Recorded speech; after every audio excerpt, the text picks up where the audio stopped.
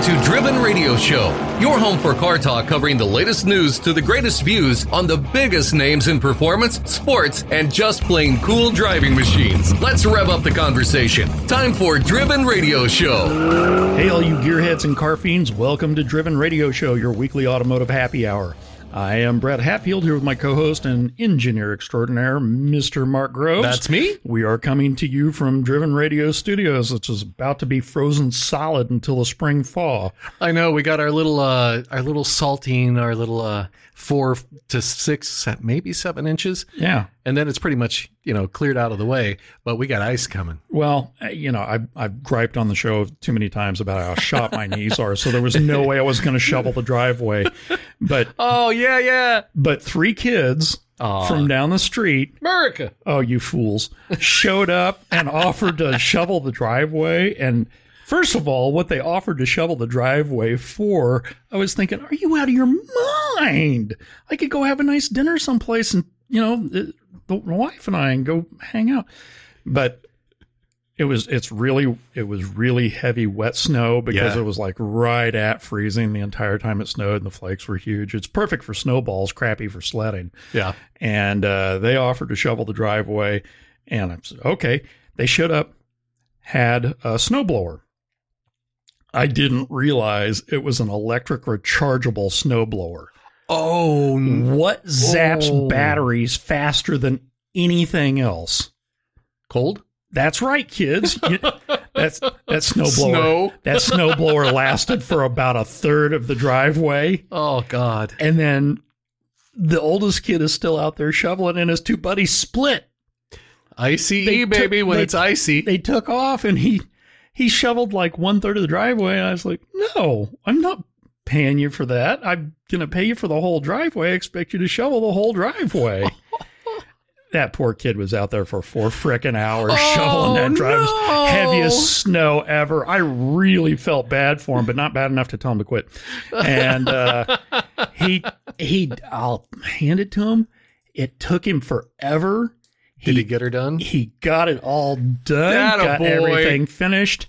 And I paid him $20 more than I told him I would. Way to stick with it. And I talked to him for a little while. He's a little gearhead. He plays Gran Turismo. He wants to come down and learn about cars when the weather warms up. Really? Yep. And I told him he was absolutely welcome to come down and hang out. I'd let him sit on or sit in everything in the garage. Did you show him the garage demo? He's seen it. Okay. Yeah, that's right. He's a neighbor. Okay. Yeah, he's seen all that stuff. But I felt so bad for that poor kid, man. He was just barely 13 years old, and it knocked him in the dirt. Whatever your name is, Junior, I'm glad you did it because that's some stick-to-itiveness that is nice to see. You don't see that very often. He stayed out there, and when I paid him, I said, "Who are your 2 buddies?" He goes, "Those are my brothers." And I said, "Go home and tell your mom your brothers are sissies. Don't give them a dime of that money." Hold this over their heads for the rest of their lives. Hey, you remember when they split and he had to stay here? You should have seen him, man. He was worn out by the time he got done. He looked like he'd put in a for real day. Out there. And plus, you don't park your vehicles in the driveway, so there was no, car-shaped hole. I had Jaden's crappy Lumina in the driveway, but that didn't, that's a long driveway and it's 3 cars long. Yeah. That poor kid. Good on you, Junior. Good on you. He got it done, and I was so proud of him. But I didn't give him an inch. He did the whole thing. He did the walk up to the house and everything. It was pretty cool. I hope that's the last snow we get this year. But fingers crossed. This weekend, Saturday. Have you seen the high Saturday? What is it? 18? No, 8? 5. 5. Oh, wow. That's 5 is the high. That's right there in suck zone. Oh, no. The suck territory. I consider suck territory to be anything under 50. If I can't ride Harleys without having to put on leathers, dude, that's stupid seasons, stupid circle around the sun bullshit. I don't need this. I looked it up. Harley Davidson makes snowmobiles, or at least they used to. Nice. I won't be buying one though. Just get one of those BMW GSs and put snow tires on it. Heck yeah.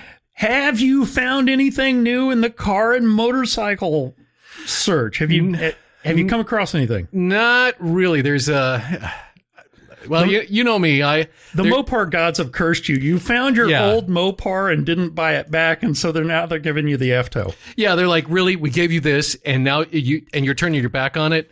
No way, Groves. I found some other. There's still a 56 Plymouth out in Colorado, that white one that we looked at. Has it been there for a long time? It's still there, yeah. Well, if it has, there's a chance that it would be minimal rust. Colorado is, despite the snow, typically pretty dry climate. Well, he admitted that 80% of it's metal. Oh, well, but that's better than a lot of them. It's got a little bit of wavy gravy there in the rocker panels. But take your magnet with you. There was a 62 Chrysler that I talked to a fellow about a bit, but I need to talk to him about. There's a dog leg that looks like something the kind of work I would do on bodies right now. God. Pour. No. And they sprayed it. They sprayed it too, so it's the right color and everything. But it's like this. Obviously, this looks like my skin when I was 12. Going through puberty. What the hell? This is awful. We're gonna talk to a guy here in a few minutes who might be able to help you out. Who might be able to give me a little advice. Okay, then I'm just gonna shut up about the crap I keep looking at. He's already waving you off. He's like, dear God, what's wrong with this guy? We haven't even told him you don't know how to weld yet. Oh, stop it! I keep getting shorter every time you talk. Yeah, no kidding. I am looking at a little red 911 on a certain online auction site.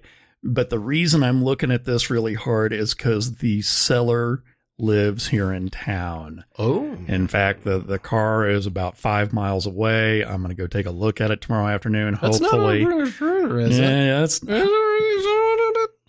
It's on Bruner's Fruit? Yeah.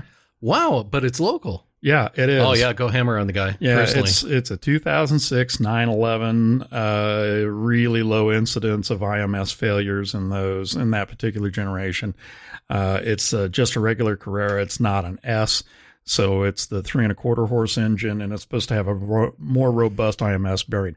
However, here's the problem I'm having, and it's not necessarily the money, because, go out and write more articles, dummy. You can always make more money, but... It's tough for me to consider non-GM stuff when I'm currently working as a GM historian somewhere. Just don't park it in the parking lot, do like Ford did. It feels like betrayal. But then again, you drive me like, nothing betrayal about this. However, there are still a few Corvettes and Camaros out there that I haven't had in my garage. So one or two. Yeah, maybe. I need to make some room, and I need to make some money. Gotta get that rear engine. Hey, folks out there, anybody want to buy a Harley? I got some. Yeah. Come on down. Stacking them deep, selling them cheap. Our special guest this week is Jason Wenig, owner and president of the Creative Workshop and executive director of Miami's Motorcar Cavalcade Concours d'Elegance. Jason was born and raised in New York. He has an undergrad degree in psychology from Syracuse University and a master's in marketing from, I'm going to take a stab at this, Baruch College, Zicklin School of Business in New York. He is a lifelong car aficionado who in 2002 purchased an historic barn in Dania Beach, Florida, that became the Creative Workshop. Creative is known for restoration and care of rare, exotic, and prototype vehicles and custom coach building. Jason is a member of the Society of Automotive Historians. Hey, one of my own. Yay! Antique Automobile Club of America, the Classic Car Club of America, the Specialty Equipment Manufacturers Association, or SEMA out there for all you car nerds, and Automotive Restoration and Market Association. He has been a judge for numerous concours and car-related events over the years, including the Amelia Island Concours, the Boca Raton Concours, Lake Mirror Concours, and the Miami Concours. Jason, what an introduction, man. Wow. Welcome to Driven Radio. It's a pleasure to be here. Thank you. And the one salient point you mentioned in that entire diatribe was graduate of Syracuse University. And the whole beginning of the show was 5 degrees and freezing cold. And so I'm sitting here, I got goosebumps just remembering my days of shipping through the side of the door to get to the keyhole to put the key in to turn the key to even be able to get the class. God. So that's why I moved to Florida. Living down there in Florida, we're really, really sorry for you that you have to put up with that. That's so sorry. Out of curiosity, what was the high where you are today? Well, believe it or not, the world's coming to an end, global warming, whatnot, yada, yada. It's been cold. It's been 60 and rainy and dreary. So we've been suffering as Floridians as well. You mentioned you complain at 50. We complain at 70. So this is horrible. Yeah. I just complain when I can't take my toys out. Wintertime is harder on nobody than a guy who's got classic cars or old motorcycles in the garage, and you can't play with your toys. So, but to rub it in, we average around 85. Yeah. Oh my God. Yeah, you just we feel horrible for you. Yeah. Who were your early automotive influences? I grew up as an absolute gearhead, and we're going to talk, I imagine, about some of the things that we all love about cars, but I'm an off-road guy. I'm a rally guy. Right now, the car is going off, I'm a truck guy. And so my early influences was watching the Baja 1000. When everyone talks about car guys used to drive pictures of cars in class, maybe some guys do pictures of girls or something like that. I do pictures of trucks driving over cactuses. And so the thing which got my blood going was trucks. That was the influence which got me excited about vehicles. I'm seeing a lot of those videos online here recently, and saw one today. It was one of the pre-runner trucks. I think it was a Ford Raptor pre-runner. And they said, this is what a really fantastic suspension does. And the truck is just level, hauling across the desert. Meanwhile, the suspension is working its tail off, man, absorbing all those bumps and just soaking everything up while the truck just flies. And back when I started playing with trucks, articulation was like a 10 or 12 inches. These Baja trucks are at 26, 28, 30 inches of articulation right now. Good Lord. It is insane. They can drive over a car and the guy's sitting there drinking coffee. It doesn't smell. Well, I was watching that video and I'm just thinking, wow, man, how far have things come? Because the truck it looked stable. It just looked still. It wasn't, the body of the truck wasn't absorbing any of it. The suspension was soaking up everything. And I'll tell you, the vehicle, like on that note, like that industrial type of thing that could take on anything, it was the Lamborghini LM002. Yeah, Lambo Rambo. The Lambo. That was the vehicle that, when I first saw it, blew me away. I got that zing moment.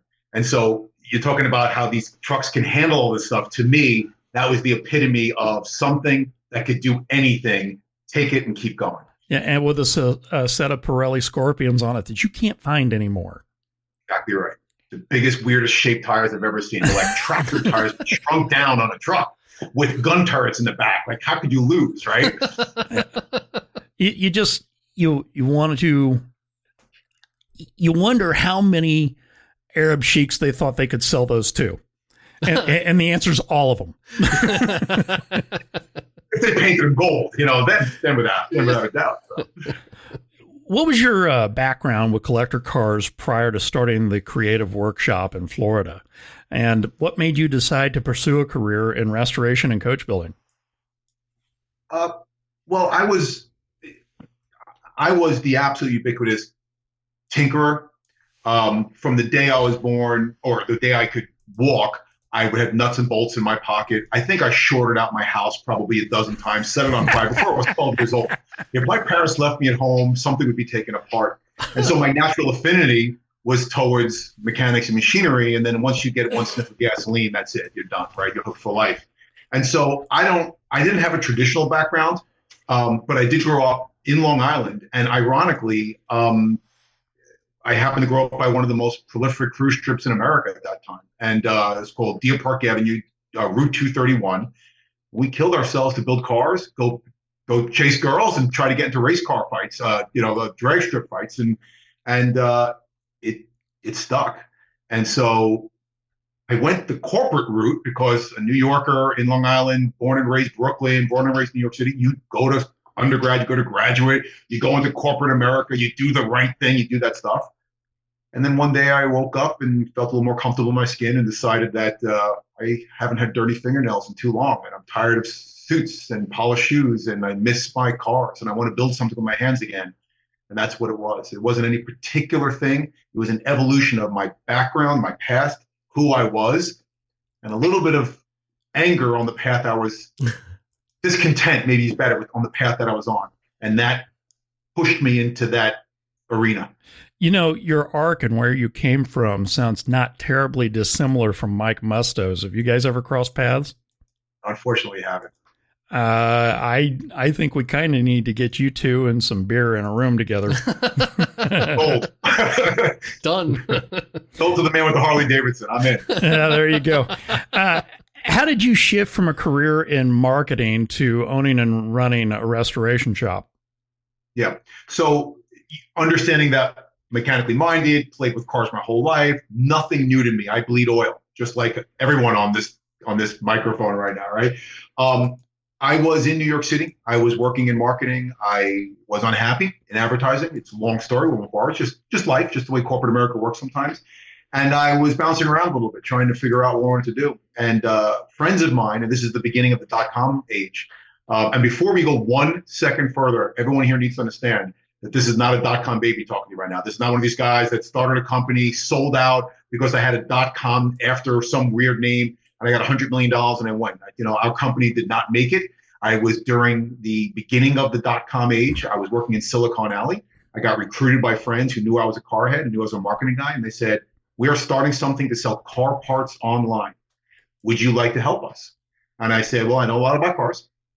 I know a little bit about marketing enough to get me in trouble. A graduate degree in a couple of years in big advertising agency. I could probably blow up anything at that point." And we literally, created platforms by which warehouses were able to sell parts directly to consumers. And back then, nowadays you can buy a shopping cart, you can buy credit card processing for free, download it from 2Cals, download it from CNET.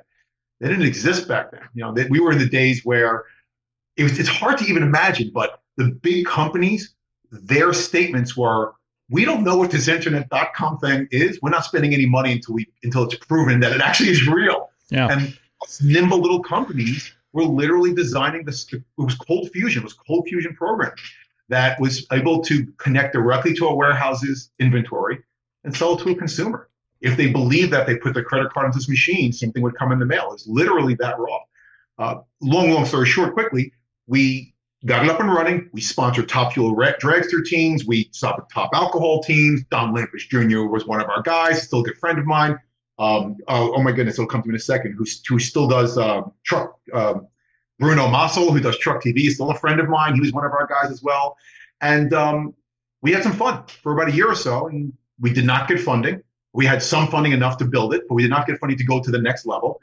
And a couple of things converged.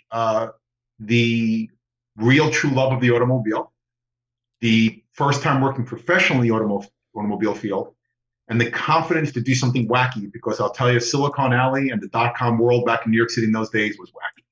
And so that autonomy and that entrepreneurialism stuck. And that was the trigger point, which got me into the next phase, which was Creative Workshop. Tell us about the Creative Workshop. What services do you offer? What do you work on? Just give us a bird's eye view. Yeah. So besides the remarkable housing that we're in, which is about 100-year now old barn with Dade County wood floors, which I never knew what that was as a New Yorker, but it's this old growth pine that you can't hammer a nail into. You have to drill holes into it. It's remarkable, right? And so we have this old barn, and me and my wife, we flew down from New York. We got into a rental car. We drove about 1,300 miles to Florida, visited all these sites. We found this old barn. And the old barn was operating as a car place for a while, but it was basically defunct. There were, if you guys remember Sanford and Son? Oh, yeah. Okay. You remember what okay. Sanford and Son made our place look like the Ritz-Carlton. Okay. And so, you're in trouble when you open the door, you walk inside, and there's a rat bigger than a cat, and it does not run away.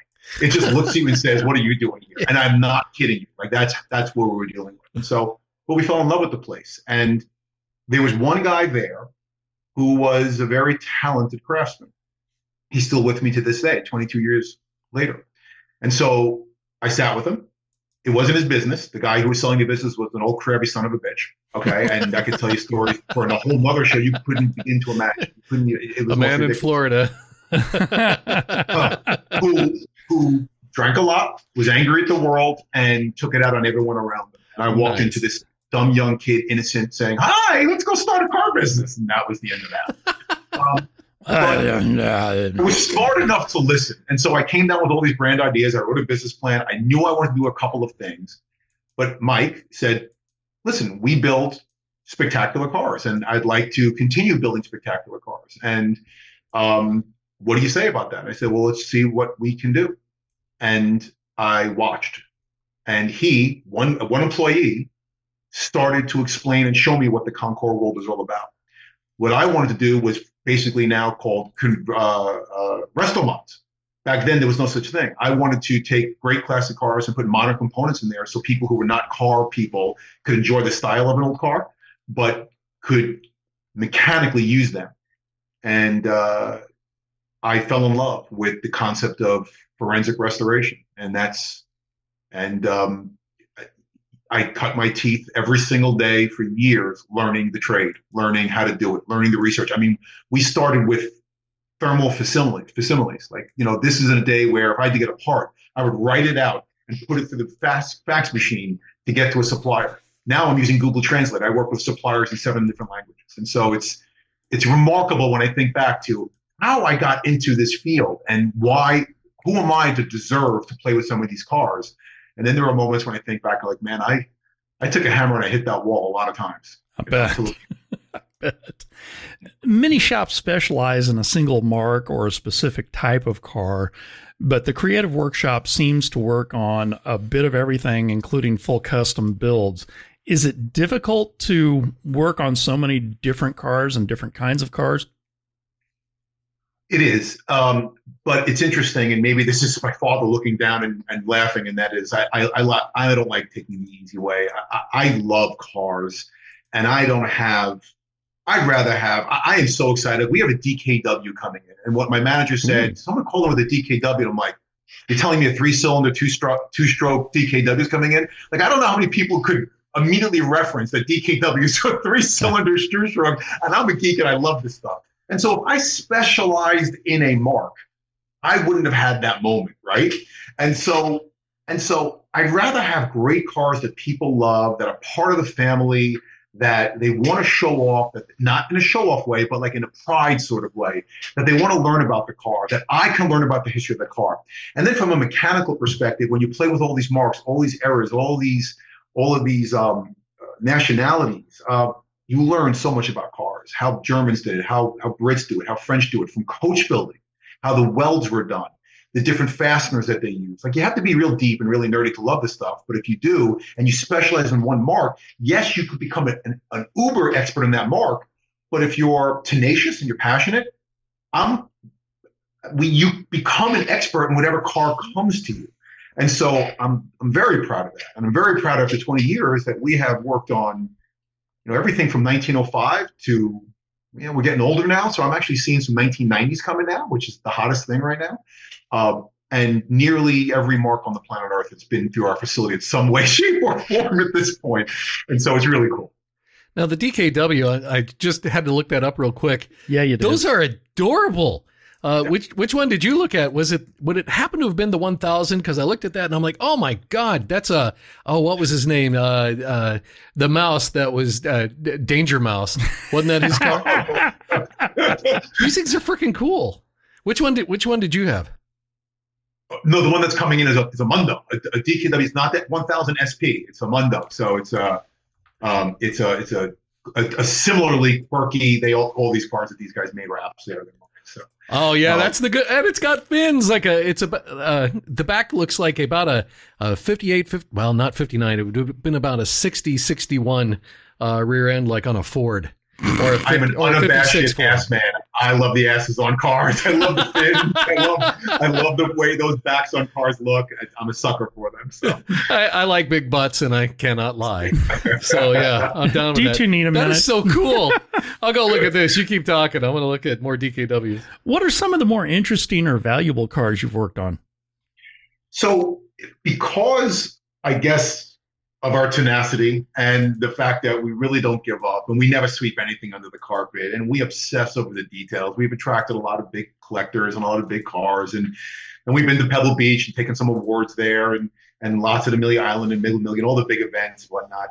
And so we have had our share of Ferrari and We've had a run of Aston Martins and all sorts of really cool stuff. But they're probably one of the more special vehicles, and there's a lot of reasons why. It was probably one of the first truly magnitude cars that was entrusted to us.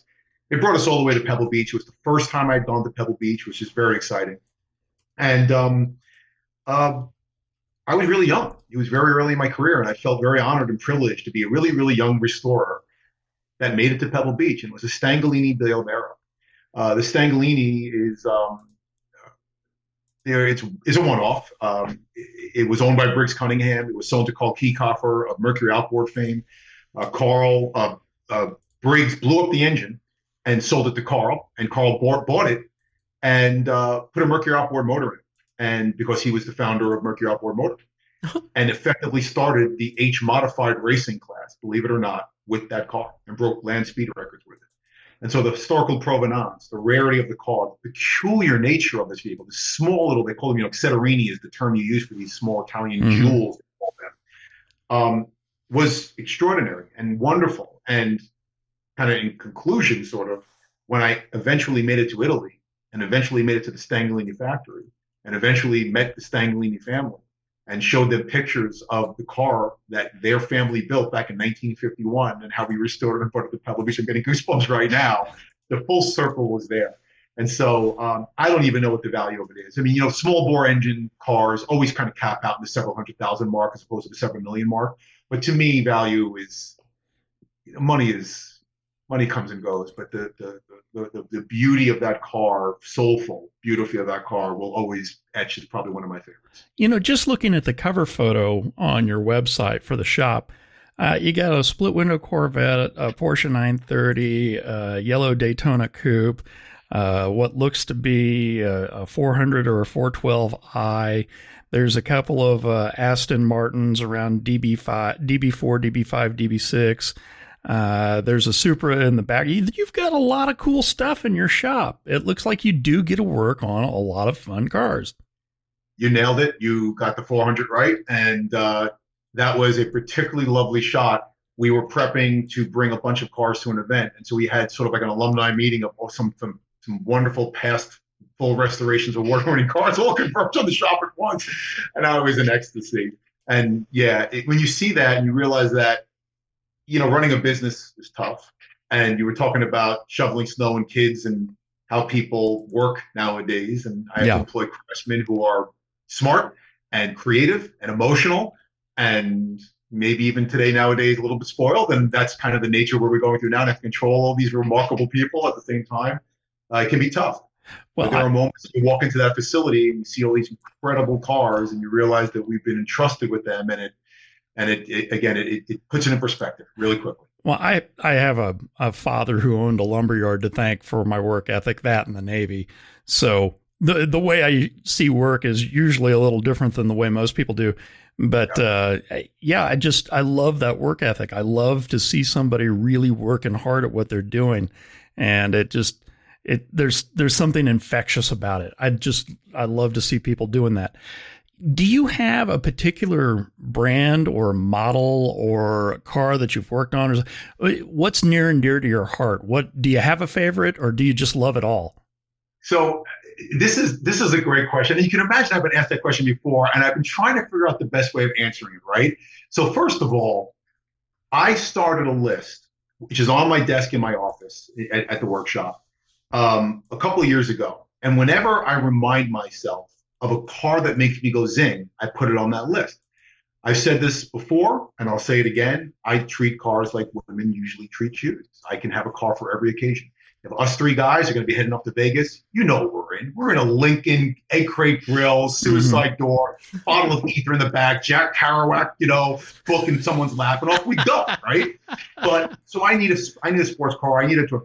So of course, an LM002 is on the top of that list, and I got a lot of other wacky shit on there, right? But the comedy of this is that for a guy like myself who has been in most cars and has had the privilege of driving most cars, could theoretically, except for the pocketbook, have access to any car on the planet Earth. I'm a truck guy, and I'm a Land Rover guy. And so I have 4 Land Rovers. I'm wearing Land Rover shorts right now. I spend my weekends when I can, when I'm not with my kids in sports or on a long weekend getting ready for a big event that I'm working on right now. I zen by opening my garage, getting a cup of coffee, working on my Land Rovers. I'm a Land Rover guy. Nice. I can't say that I blame you there. I skew a little differently on that. I'm a big body Bronco guy. I learned how to drive on a 3 on the tree 68 Bronco. There you go. There you go. I love old Broncos. I had a 1990 that I sold a few years ago, and after it was gone about a year, I started thinking, why the hell did I sell that thing? And I tracked it down last year. Did O.J. Simpson on it? Did you sell it to O.J.? No. No, this was black and gray, 1990. It was a brick nose, had a 4-inch lift and big wheels and tires on it. But it was just the cleanest brick nose Bronco you've ever seen in your life. It really was. Just when I first spotless. met you, that first time we ever stepped outside into a parking lot, it was there at the radio stations, and that was parked out there. Yeah. And like, damn, That thing got that thing attention looked good. everywhere. Oh, yeah. And I sold it a few years ago because I thought that it was time. And then I started thinking, why'd you sell that? You should have never done that. And I looked the guy up. I found the truck. I offered to give him 10 grand more than I sold it for, and he invited me to piss off. Oh. He didn't want to let it go. Yeah. Being in my facility in the position that I'm in, I hate to tell you, but you could imagine how many seller's remorse stories I have heard. Oh, yeah. Not the seller's remorse stories, but the one where I sold it for $27,000 and I made a killing. And by the way, that thing's worth now 1.2. Yeah. So this is normal for me. So I feel terrible, but yeah. It's one of those. I bought it. It had 30,000 miles on it. I drove it for 5 years. I put another 30,000 miles on it, and I sold it for significantly more than I had in it. And that's why I thought it was time to let it go. And it's not that I want it back for the value. I just miss my damn truck. I like my truck, and I found it, and I offered to buy it back. I offered to give the guy 10 grand more. He said, "Nuh-uh, go away." So that's kind of the way. I'm love affair with another truck. Yeah. Well, for a long time, I said I wasn't a Ford truck guy, and then it dawned on me I've had 7 of them in a row, so maybe I am. Maybe. It looks I like am. a duck and it smells like a duck. You know, it might be a duck, right? I just bought another super low F-150, super low mile F-150 here not long ago, and it's absolutely like it's 21 years old, and it's mint. It's got 14,000 miles on it. And it's just gorgeous, and I love it. I wouldn't want to get rid of it, but I do miss my Bronco. The Creative Shop has been featured in a myriad of publications and TV shows. You've just been in everything. What has drawn so many media outlets to you, and what are some that we might recognize? Where can we find you? Sure. Well, it's a hard question to answer. I guess it might actually tie back into a little bit of what we spoke about before. And that is because we tend to attract peculiar cars, tough cars that the half year, the one where everything is different than every other model around it, the 1-offs, the 3-offs, the prototype cars, the ones with names that most people don't even recognize, because we build beautiful cars, really exacting cars, when we show up at a show field, it tends to suck the oxygen around the area. And so it does attract people that are interested in history of cars. And so I don't know if I've been fortunate or I'm just honored, but yeah, we actually have had a lot of media coverage on a lot of the cars we built, and it's been fun. It's been fun, and a lot of it, part of it is I'm honored because I love the fact that our work is being acknowledged, but there's also an element of our clients. They spend a lot of money on these cars. They love their cars. We do screen. We want to make sure our clients, we don't build cars for clients that want to sell their cars. And so when their car is acknowledged in print and it's tangible, there's a certain glow. And so it's a wonderful circle. And so again, I think probably I would end just by saying it's been an honor to be covered as much as we have with the work that we've done. Well, and to that end, you had a Motor Trend crew there embedded in your shop following a build. Can you talk about the car they were following and where it wound up being? Where was it on TV or online? Yeah. it was actually it's a great story. It's a great story. Not that it's such a magnificent story, but it's a really wonderful story. And that is, I was approached at about the time when a lot of these TV shows were happening. And I was extremely concerned about being portrayed the wrong way. And when the producer called me up, I point blank said to the person, because I had no really desire to be on TV. It wasn't what I was looking for. And I said, guys, I'm interested and I don't mind doing it. But if anybody ever asks me to do it again, or if anyone ever asks me to stage something, the bet's off. I'm not doing it like that. So either you guys in bed and watch and see how the real guys do it, because I'm watching stuff like that. I'd imagine it's the same thing as being a doctor and watching like some medical show. You're like, well, the guy's got a pipe wrench. Like we don't use that in a medical, right? And so, the producer actually, really the showrunner, Jerry, still a friend of mine, such a great guy. He said, well, I'm coming off of a show where everything is staged. I'm not going to tell you what show it is, but it's horrific. Mm-hmm. And it was on for a long time. Yeah, and he said it was horrible. So it was horrible. We got to get this car done in a week or we're going to lose the shop. Yeah. And to the point where they were actually manipulating situations so that when someone came in, they would move a tool, they would move a part so that the part would get lost, so that there would be drama. Where's the part? Oh my God, don't you have a deadline? Oh, Jesus. And he said, I'm sick of it. So if you guys are capable of delivering straight reality, real reality, I want to capture them. And we sat and we chatted. And I guess something about the way we work, my personality, how I'm able to kind of carry that along, because I don't mind talking. I have good knowledge about these things. He saw it. And the crew moved in. And they mic'd me up in the morning and mic'd some of my key staff up in the morning. And we went. And reality TV shouldn't require a script. And we were never once scripted. The funniest thing is that when we had to finally put together the intro to the show, where you see like everyone standing there like this, it was the only time that they actually told me I had to say something. It took like 30 takes, but I actually had to repeat like 7 words in a row. Like, guys, you know me, I can't read and script. If you just tell who you are and introduce the show, I'd be fine. But I had to hit certain points at a certain time. It was a disaster. No, that's not how I work. What they were capturing was us forensically restoring. Yeah. Last 1921 Kissel Gold Bug on the planet Earth. Ooh. And these cars... They only made a handful of those to start with. It was an extremely rare car.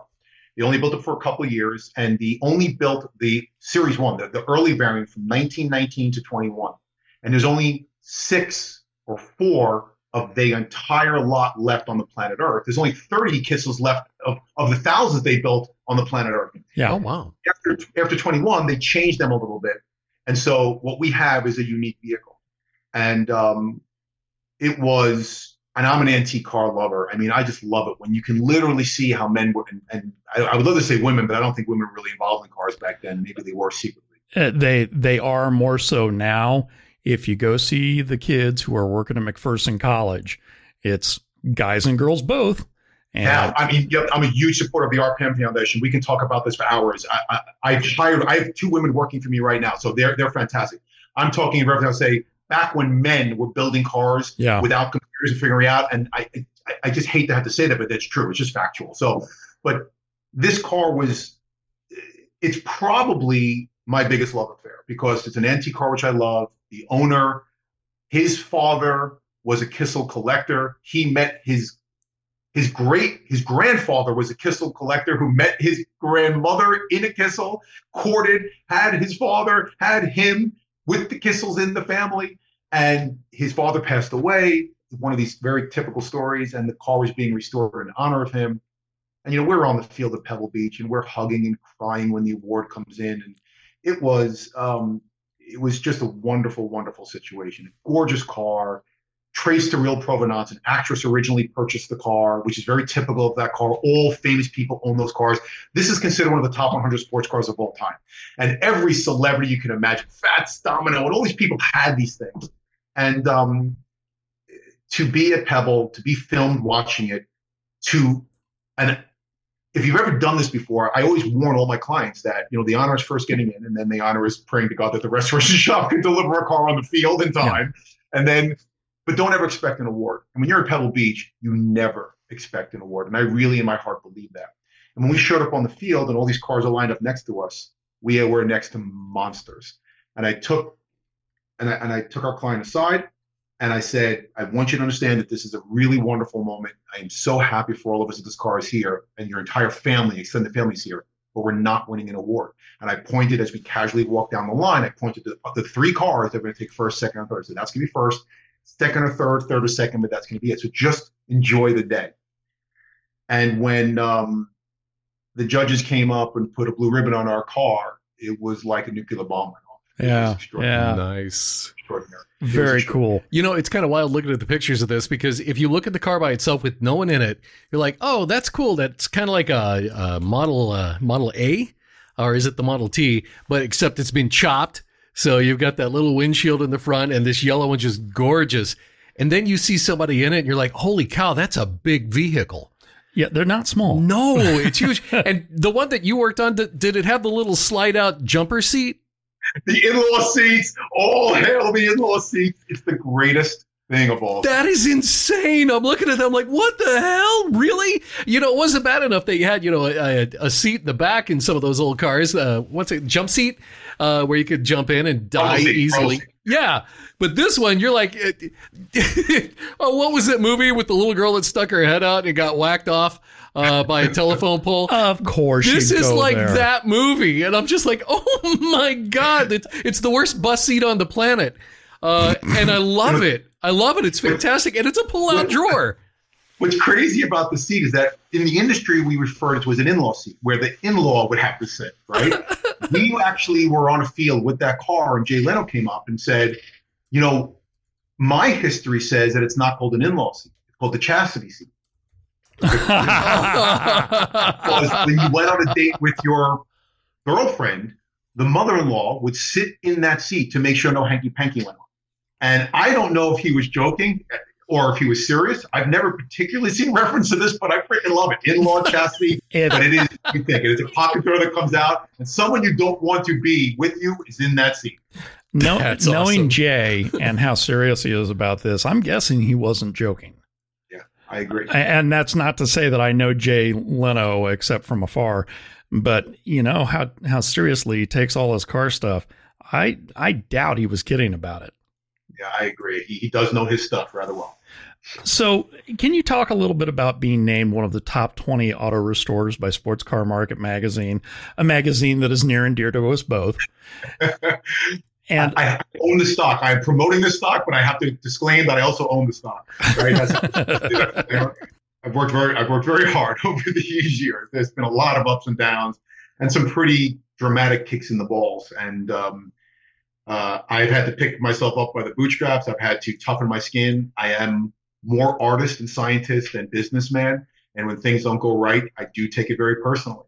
And to be acknowledged by a magazine that is very well respected, that I very much love, that I read, that I respect, and I've been a part of for many, many years in various ways, to acknowledge or tip their hat towards my way was one of those special moments in a career that like the Pebble win and like the top 20, these are special moments that when you're getting older now and you look back on a career, it creates a warm glow where there could have been some rough edges. Yeah. There's a list of awards and accolades that the Creative Workshop has received that we could talk about for an entire separate show. But I'll add in one more, the Master Craftsman Award from America's Automotive Trust. That's got to be one that you just spent the afternoon breaking your arm, patting yourself on the back after you got that. We touched upon this before. There's a bit more to it than just the sound of it, Master Craftsman, right? Because it's hard to claim that I'm a Master Craftsman. I might be good at certain things, but I take the words Master Craftsman quite seriously. But the way that award really defines itself, and the reason why I was awarded it, is because of what I've done with the RPN Foundation.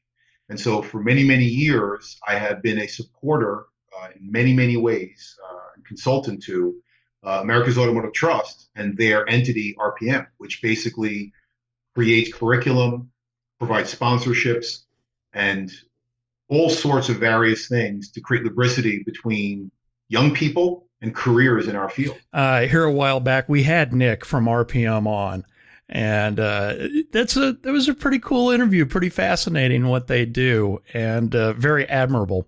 Excellent. Nick is a friend. I actually started with RPM before Nick with Diane Fitzgerald, his predecessor.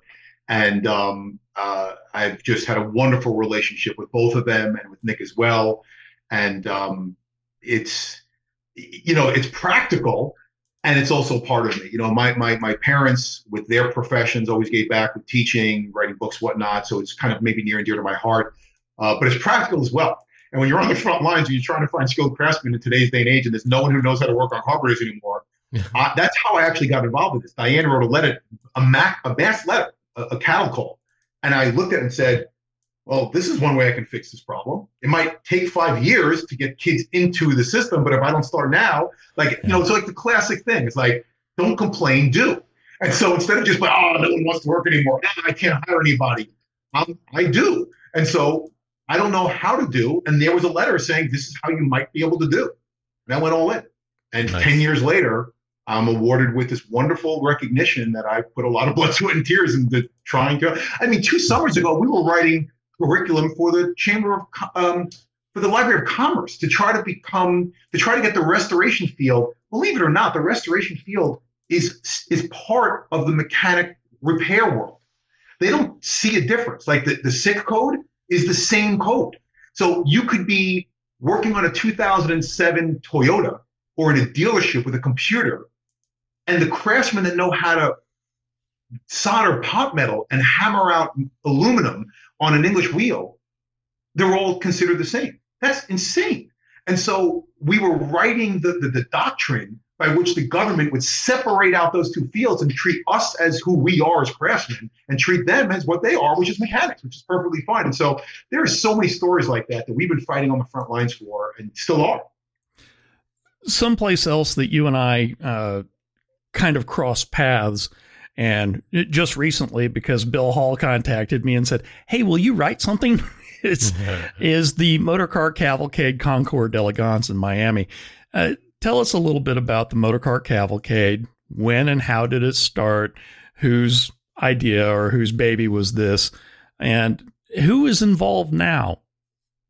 Great. By the way, you know all the great people, right? So this is fantastic. I absolutely blame Keith Martin and Jeff Sabatini.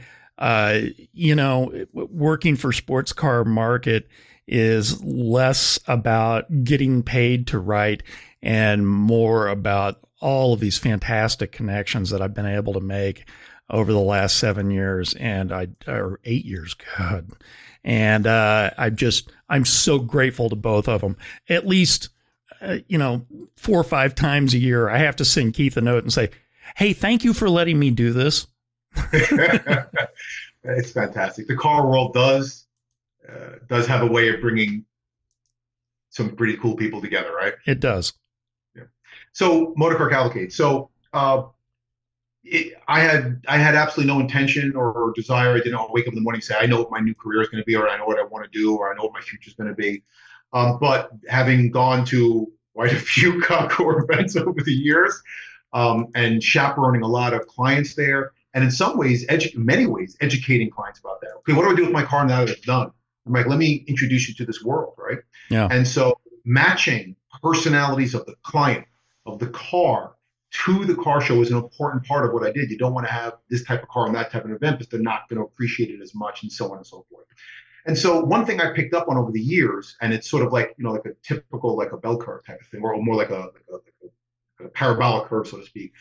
You hear glimmers of it a couple of years ago, then you hear more of it, and it kind of grows. And that is, and I'm being blunt and I'm being broad, so please, I don't want to go down a rabbit hole, but I'm getting tired of the concours scene. My wife doesn't want to go. I get asked to go to 12 events a year, and how many honeydews can I ask? And I get there, and my wife complains, or she has nothing to do, and I'm sitting there worrying about getting judged, and she's like, "I'll see you at 2:00 when I find out if you won an award. But if you didn't win an award, you're gonna be miserable. I'll be at the hotel. If you won an award, I'll come down and say hello." And this is real. This is frontline stuff, right?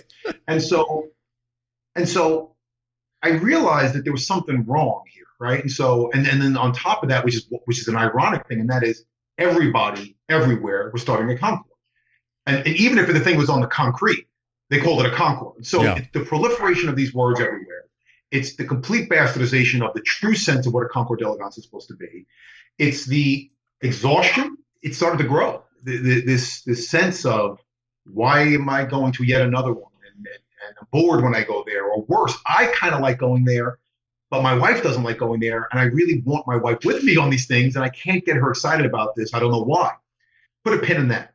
So about 3.5 years ago, a friend of mine in the car world who runs all these crazy car events down here in South Florida, totally different world, supercar stuff. So he's one of these guys called Supercar Saturdays. And it's incredible. He's the Pied Piper of cars. He's an ex-football player from Miami Dolphins. Great guy. Everyone loves him. And he raises his hand and 300 Lamborghinis and Ferraris and Bugattis show up, all 2020 up. And it's insane. But he is very good friends with the patriarch of a very large dealership group down here, Warren Zinn, who owns Warren Henry Auto Group. And I get a call one day and says, can you meet me down at their offices? Go down and meet. And I meet Warren for the first time. And I don't particularly have any affiliation with dealerships. And in truth be told, I kind of frowned upon them. They're car salesmen. I have nothing to do with them. They're modern car people. And I meet this gentleman who's getting on with his years and basically said, this community has been incredible to me. I love classic cars. I want to do something to give back. I said, cool. And he said, Floyd tells me you might know something about this. What would you do about it? And that's how it started. And what I came back to him with a couple of days later, he actually came to my facility this time. He wanted to take a tour of the great old barn. And we sat down and we chatted for about 3 hours. And I explained to him a lot of the little tidbits of what I just spoke about right now, what I'm seeing, what I'm witnessing, what my gut's telling me, what my clients are telling me. And if we're going to do something, we have to do something different. We can't just come out with another Concours d'Elegance that's going to say, we're going to have the best cars with the best judges, give out the best awards. Repeat. And he said, okay, I get it. And I kind of spelled out what I felt could work. And he said, great, go for it. I said, no, you don't understand. This is a Concours. This is expensive. There is a lot of money that has to be spent. You will not make money. This is a fool's errand. There are Concours everywhere. And even though this is a really cool idea, I think, like, you're betting on me to come up with this. He goes, yeah, no, I'm good. How much do you need? And I gave him a number. I said, this is traditional to get a Concours up and running. And it's a big number. And he said, good, go. We're on year 3. Wow. And this year is shaping up to be bigger and brighter and better than year 2. We love year one is, what the hell just happened? Inaugural year, right? And then you lay flat on a bed for like 3 weeks. So year 2 is the first real year. And if we can repeat, which it seems like we can, we're going to have a blast. Were you standing there thinking, what the hell did I just talk my way into? Oh, my God. I won't even say, be careful what you ask for, because I didn't really even ask for it, right? But what you just said is more accurate. I'm not an event person. I didn't really ask for this. I didn't have aspirations to do this. And it is the most insane, toughest job. Oh, yeah. You think rebuilding a carburetor on a 1930 updraft Peerless is tough. Wait until you're trying to keep 200 entrants happy. No. Oh, God. No. 37 vendors, 14 tents, a hotel that doesn't give an F about anything.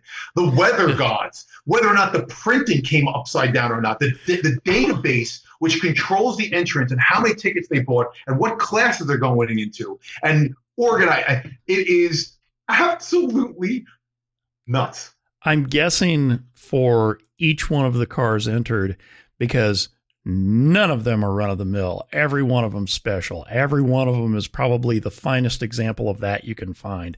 And everyone who owns it knows that.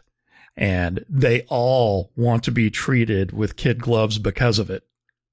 It's remarkable you should say that, because one of the really challenging things we've taken on, and it's by need, because the dealership sells, and this is kind of part of the original conversation with Warren, because the dealership sells modern cars, but a Concours has classic cars, and the world is getting older, and the mid-year classics are becoming hot, 80s and 90s cars, rally B cars. Oh my God, right?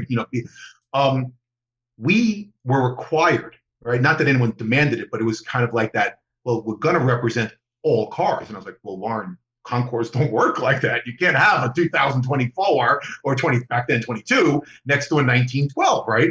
And he goes, well, can you try to figure that out? And so no. He had, and you know, right? And where's the elbow? And you know, it's not even the fact that it has to be the best car and the pride is a gentle word that comes with that. But modern car people don't play well with classic car people, nor do classic car people play well with modern car people. And so we have to educate and figure out how to get everyone to play nice in the sandbox.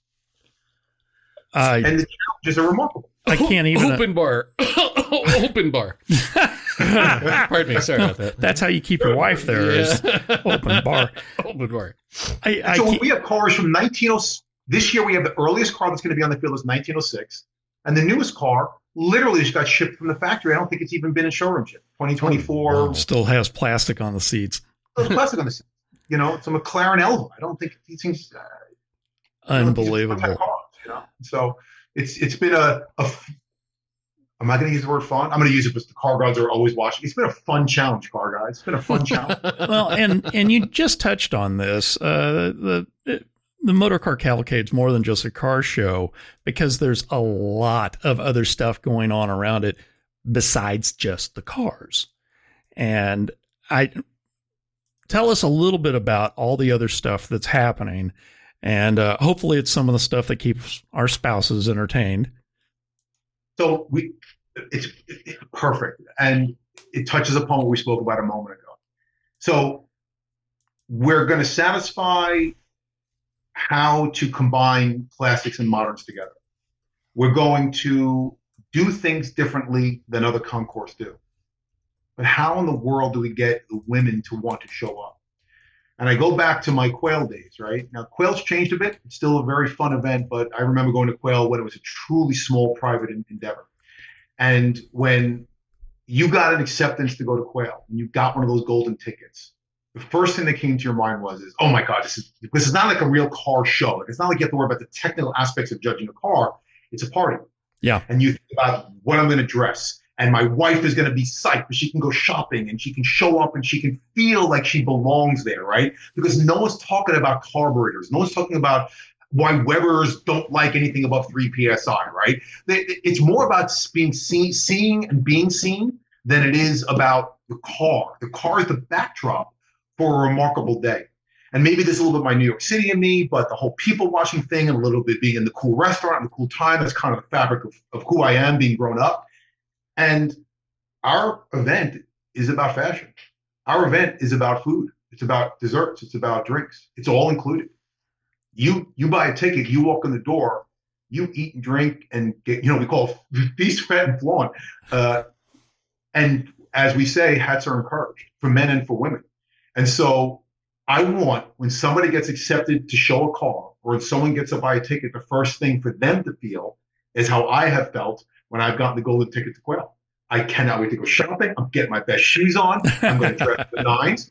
And I'm going to show off, just like those cars are showing off. And we're going to paparazzi the shit out of this place. We're going to take pictures of ourselves. We're going to hashtag ourselves. We're going to ask if we can sit in the cars, if we're not an entry, if we don't own these cars. And we're going to break down the barriers between old car and new car because it doesn't matter. What matters is when you walk up to that car, whether it's old, middle, new, or anything in between, does it make you go zing? And what you find is that you have modern car people, because there's no pretense, they had no idea that Lamborghinis came from the 350 and the 400. They just thought they miraculously appeared around the Countach, right? And 1920 people who never wanted to be around a modern car walk up to a 16-cylinder quad turbocharged carbon fiber skin Bugatti and cannot deny that it takes your breath away. Oh, absolutely. And by the way, I learned how to drive in that 1980 something or other, and my son is going crazy with that 1994 Toyota Supra XYZ. And now I've got something to talk to my son about, and now I've got a relationship going on with this thing. And all of a sudden, the car world becomes exciting and peaceful as one family. And that's the premise of what this event is. Okay, Jason, you're almost out of the woods here. When and where is the Motorcar Cavalcade Concours d'Elegance being held? Where can people find tickets? So we are in Florida. We're in Southeast Florida. It's in North Miami. Aventura is the actual hotel. It's at the JW Marriott Turnberry Resort and Spa. It's a very, very nice place. It's a Condé Nast World travel site. It's February 4th, Sunday, February 4th. I'd like to say that that's always our date, but we have moved a little bit as we try to find our perfect spot. That's a very busy calendar. We're trying to find that perfect spot. This date seems to be really nice. It's working very well for us. February 4th at the JW Marriott Turnberry, Miami Turnberry, in North Miami, Aventura, Florida. Tickets are on sale on our website, www.motorcarcavalcade.com. All righty. Final question, and I didn't tell you about this one ahead of time, and that was on purpose. What is the dumbest thing you've ever done in a car? Oh, my God. It is amazing I'm alive, okay? The first thing that comes to mind when you said that, so I'll go gut. The first reaction is as a truck guy, I would go off-roading whenever I had the opportunity. And when you're in New York, it's not like you're in Arizona or freaking Moab, where like your backyard is 12,000 acres of unpure off-roading. So you'd go what they call the high tees. And the high tees are basically this off-road area that have the big radio towers that connect all the wires. And I would practice jumping my Nissan 4x4 hard body over and over and over again. And in one instance, I hit it really hard. And I'm talking air. I'm not talking about, oh, wow, full suspension drop. I mean, if I didn't get air, I'd go back and accelerate faster. There's daylight under that truck. So there's daylight. And there was one particular instance where I got air, and I got air so much that the car started to drift in midair. And I came into a tree, and the tree took out the side of the truck. And so it didn't rip off the front fender got crumpled in. The side view mirror, I still haven't found. And it just took out basically the entire side of my truck. And I stopped and I said, oh my God. I said, well, that was the dumbest goddamn thing I've ever done. Because when you're that close, 1 inch more, and in air at that speed, and you clip just inside the front headlight, right? 1 inch in. And if you think about the physics of it, it would take the car that was spun. Yeah, you got to turn around that tree. That's your new pivot. This was before we were mandated to wear seatbelts. I was a dumbass kid. I would have, who knows what the hell would happen to me. So there's been a lot of dumb shit, but that's the first thing that popped in my mind. I remember that moment of watching the tree getting closer and being in air, so the steering wheel is doing nothing. Yeah. And I'm just watching that tree coming closer. And I'm like, all right, I'm done jumping. That was it. These aren't air brakes. This doesn't work. Why? Why is this car not turning? Yeah. On the ground, you jackass. I wish I could tell you I don't know what you're talking about. We're going to leave it at that. We've been speaking with Jason Wenig, Executive Director of Miami's Motorcar Cavalcade Concours d'Elegance. Jason, please tell us where we can find you online and on social media. Thank you. So my company, again, which I'm very, very proud of, The Creative Workshop. The website is The Creative Workshop. Our Instagram handle is The Creative Workshop. And of course, Motorcar Cavalcade is motorcarcavalcade.com, and Instagram, Motorcar Cavalcade. And so we have great portfolios of cars. And so I welcome everybody to enjoy our world. Jason, thank you so much for being with us. And I promise you and I have crossed paths before someplace. I just can't remember where. I can't wait to cross paths again. Appreciate it, bro. It's great talking to you. Thank you for being on. So that was a really fun conversation. It's great to get somebody on who just has that depth of knowledge and skill and passion and is so involved in everything. But I'm telling you, I have run into him someplace before. I cannot remember where. And a while back, I started adding up all the cars that I've reviewed, all the auctions that I've been to and everything else. Yeah. It's a wonder I remember anything. I think if my count is correct, I could be off on this, but I don't think I am. I think if my count is correct, I've reviewed 1,700 cars for Sports Car Market. Oh, my God. And then I've got the 600 plus articles for Motrolux, for GM Authority and Ford Authority and everybody. I could swear I have run into him someplace before, that I cannot remember where. It'll come to you about 2 a.m. tonight. I'll expect a Yeah, phone call. I'll jump out of bed and smack my head on something. Oh, yeah, Mark, that's I right. remember. Jesus Christ, why are you calling me right now? But at any rate, Jason, thank you so very much Yes, for being definitely. on. And it wouldn't, he's contributed a bunch to Sports Car Market. He's been a guest contributor there, and they've also featured him in several articles. So would it be that big a surprise that I'd run into him? I don't think so. Not really. Seems to be in your circles. Not really. And yeah, we seem to know a lot of the same people and have been around You're a lot in of the same dark cars. part of the Venn diagram. But anyway, Jason, thank you so very much. And always fun to have somebody on with that depth of knowledge. And he just seems to be passionate about all of it. Yeah. And he has also jumped a truck into a tree, which is interesting. What an epitaph. Wow. Man, you're so lucky to be here. I had my first brand new vehicle was a 1987 Toyota or 1987 Nissan. That was the first year of the hard body. Yeah. Well, I guess 86 and a half. Yeah. They started putting them out, but mine was the first full blown in 87 with its little shiny wheels and its little 5-speed. And I love that truck. I radically re-engineered the front suspension. Didn't you use the back of another car to do that? Well, yeah. I radically redesigned theirs too. So, Yeah, I good times have. in Dallas. I dated a girl for a while and got Radically redesigned her rear end? No, I think she radically redesigned my head. But I got to be pretty good friends with her brother, and her brother was a good guy. But Yeah. much like me, he had done lots of dumb crap in cars. And one of the things, the reason hard body trucks always stick in my head is he'd fallen out of one. He'd fallen out of the back of one. Oh, geez. Trying to move from the cab to the bed while the truck was in motion. And yeah, that messed him up pretty good. It was hard on him. And that's why every time everybody brings up Nissan hard bodies, I'm always thinking, yeah, I know somebody who did something really dumb in one of those. Jason, thank you so much for being on.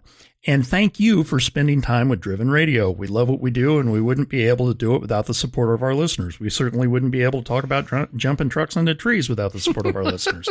You can find us online at drivenradioshow.com. Follow us on Facebook, Twitter, and Instagram at Driven Radio Show, and on LinkedIn as Driven Radio Show Podcast. We've been getting an awful lot of good hits over on LinkedIn. Nice. Getting some pretty good numbers. Thank you all. If you have a story you would like to tell or someone you would like us to interview, please contact me at brett@drivenradioshow.com.